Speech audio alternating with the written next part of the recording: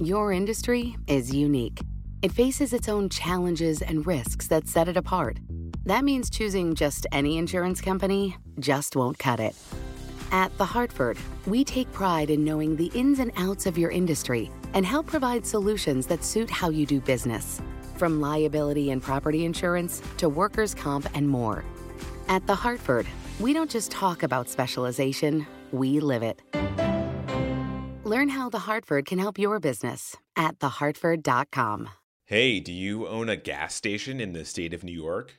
If so, you might be a little nervous right now. That's because your new governor just signed a law that will ban the sale of all gas-powered cars. On today's podcast, we talk about why she did this and what this will mean for the Empire State and for the rest of us.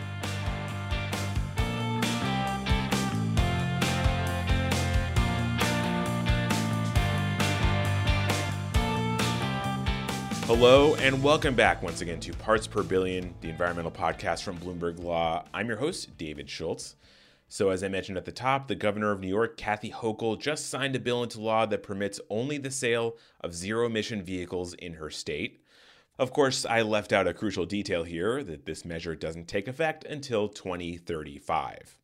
Still, this is a big deal. New York is a really huge state, and it joins another really, really huge state, California, in taking this zero-emission step.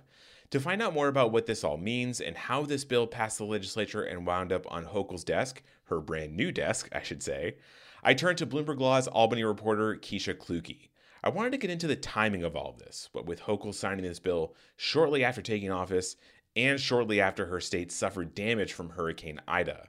But first I asked Keisha what the zero-emission bill actually does. So the bill looks to lower carbon emissions in the state and combat climate change. The transportation portion of the state's greenhouse gas emissions is roughly, the estimate is about 20%, comes from the transportation sector alone. So last week, the governor signed into law a bill that would ban the use of gas-powered or fossil fuel-powered vehicles starting in 2035, which kind of aligns with California. And so basically the sale and lease of new passenger cars and trucks would not be allowed. And then further, it looks at medium-duty and heavy-duty vehicles for 2045 is the deadline for those. So you could still keep your gas-powered car, but you would not be able to buy a new one. Theoretically, the state is aiming to get more electric vehicle sales up, combat climate change, and reduce greenhouse gas emissions. So this is a big deal, to put it mildly. Tell me about the legislative journey here. I have to imagine that, this bill had a lot of twists and turns as it went through the State House in Albany. Yes. So this actually was originally passed in April of this year. So we've been waiting a little bit for the governor to sign it. Of course, there was some scandals and other things. We have a new governor now, so there was a lot. And they, finally signed the bill into place. And the state actually in 2019 passed legislation that aims to lower carbon emissions and combat climate change. And so I think that the lawmakers were looking for something that would sort of take the transportation sector alone into mind. So it will sort of work in conjunction with the state's climate law. There were plans to have regulations, but the lawmakers, I actually was speaking to one of them yesterday, and they said, we really wanted to codify this into law. That way it wasn't just a goal, it was actually going to get done.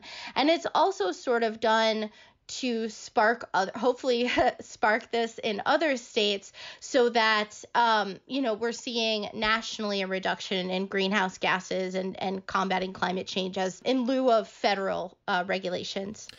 So I have to ask you, the bill passed the legislature in April, sat on the governor's desk, and now all of a sudden it gets signed. This timing, maybe it's coincidental, but it feels like it can't be coincidental. As you mentioned, New York has a new governor. Did that play into this at all? It makes me think that maybe former Governor Cuomo was opposing this bill and that the current governor, Kathy Hochul, is in favor. Is that the case?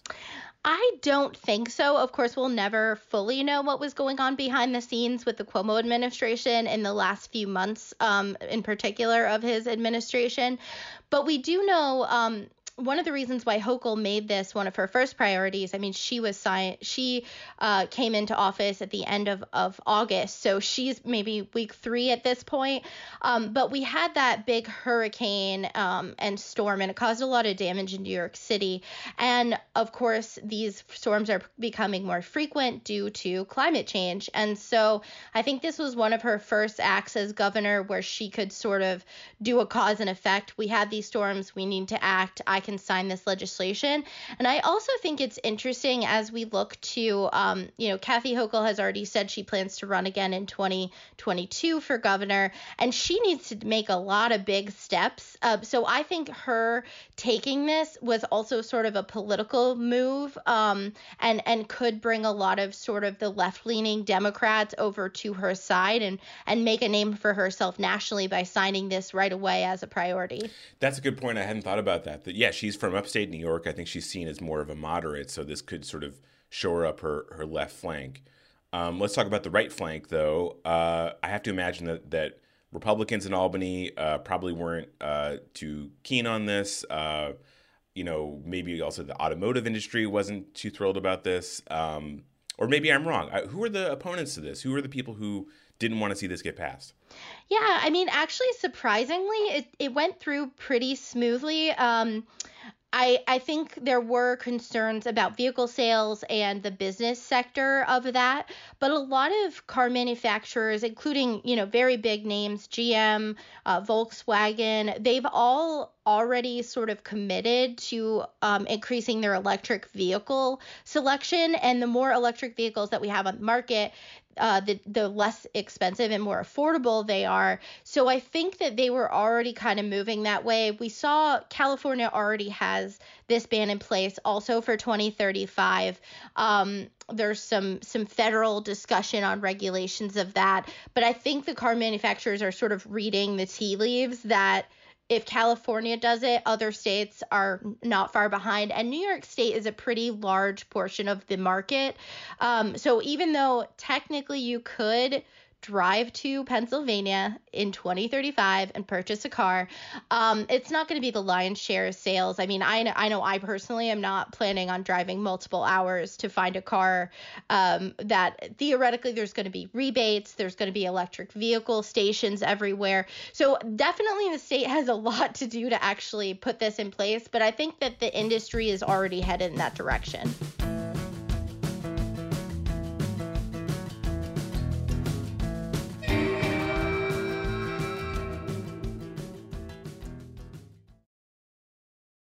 Your industry is unique. It faces its own challenges and risks that set it apart. That means choosing just any insurance company just won't cut it. You need a company with extensive experience in specialized insurance. At The Hartford, we take pride in knowing the ins and outs of your industry and helping provide coverage that suits your needs. The Hartford offers insurance solutions that help mid to large-sized businesses like yours effectively manage risk, from liability and property insurance to workers' comp and more. With extensive experience in underwriting, risk engineering services, and claims, The Hartford goes beyond the expected to deliver innovative, customizable solutions and service that your industry, that your business demands. At The Hartford, we don't just talk about specialization, we live it. Learn how The Hartford can help your business at thehartford.com.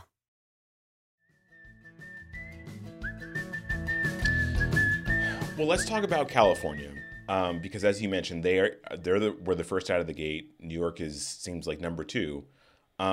Is the bill that Governor Hochul just signed, is that identical to what California has in place, or are there some differences?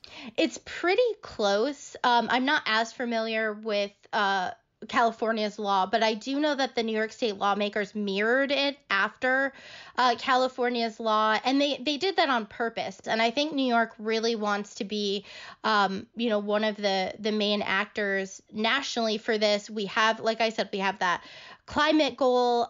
We're also part of the regional greenhouse gas emissions partnership between states. So I think New York is looking to be a leader. I think they would have gone quicker if it seemed feasible. And I think there are some green groups that have said we'd like to see this done more quickly. But I think it's easier definitely to model after another state and sort of take those considerations. How did they ramp up electric vehicle stations? How did they make this accessible for low income, people with low income housing may not have access to stations. And then also it's part of sort of this larger goal of like, it's not just about electric vehicles, it's also about partnering with the infrastructure of our transportation system. So you may not be able to have an electric vehicle, but you can have, the train or other sort of cleaner modes of travel. So it's going to be sort of a wide look at it. And I think using the model of California really helps the state jumpstart into that and learn lessons learned kind of thing. The other thing that the governor did, though, that I think got a lot less attention, understandably, but is still very important, is she also set up this air pollution directive to her cabinet. Mm-hmm.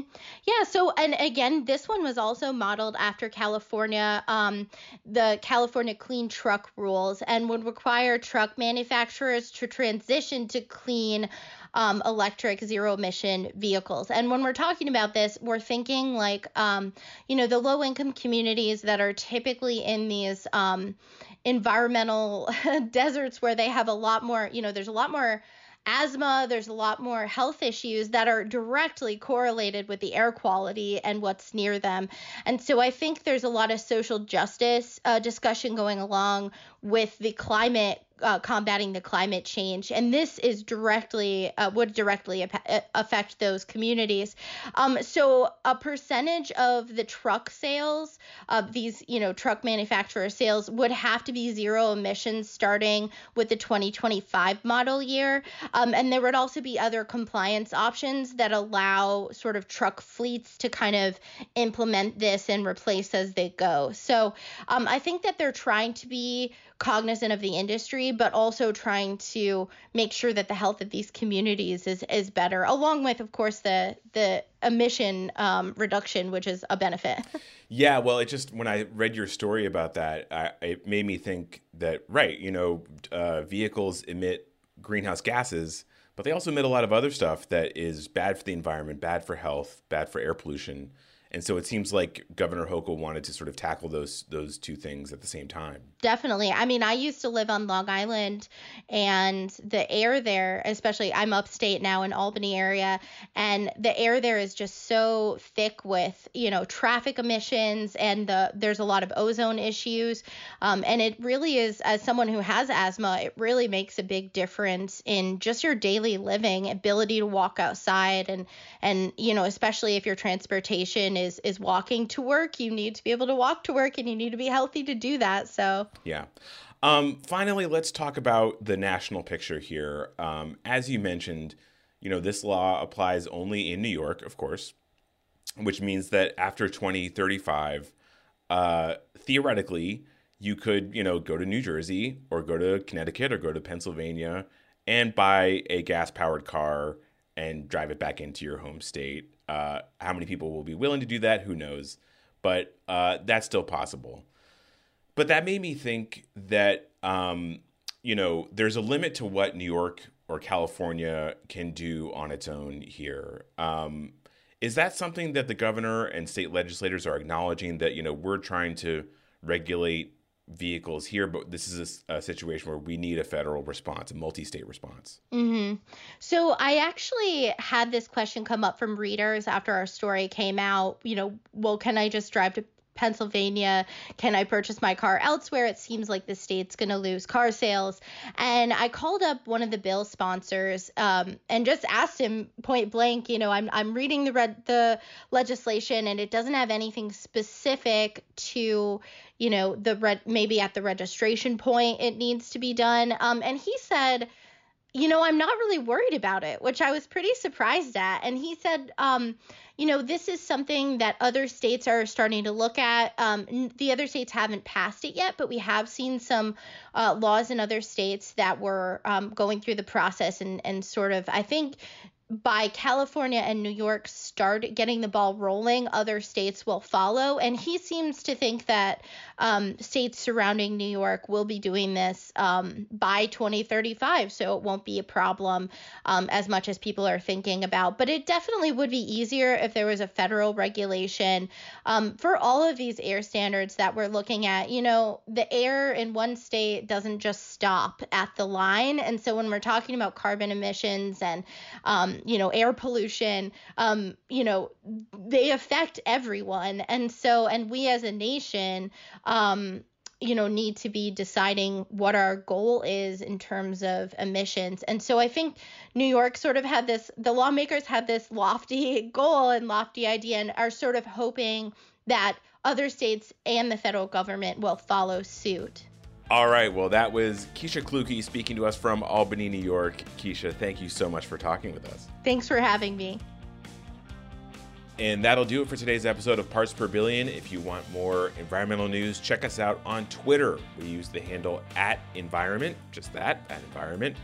I'm at David B. Schultz. If you want to sell me a car, gas-powered or otherwise, all offers will be entertained. Today's episode of Parts Per Billion was produced by myself, David Schultz. Parts Per Billion was created by Jessica Coombs and Rachel Daigle and is edited by Rebecca Baker and Chuck McCutcheon. Our executive producer is Josh Block. Thank you, everyone, so much for listening. Hey there, I'm Kyle Trigstad, politics editor for Bloomberg Government. And I'm Greg Giroux, senior elections reporter for Bloomberg Government. Check out our podcast, Down Ballot Counts. Each week, Greg and I will be breaking down all of those down-ballot elections that make up the fight for the U.S. Congress. Listen and subscribe to Down Ballot Counts from Bloomberg Government wherever you get your podcasts.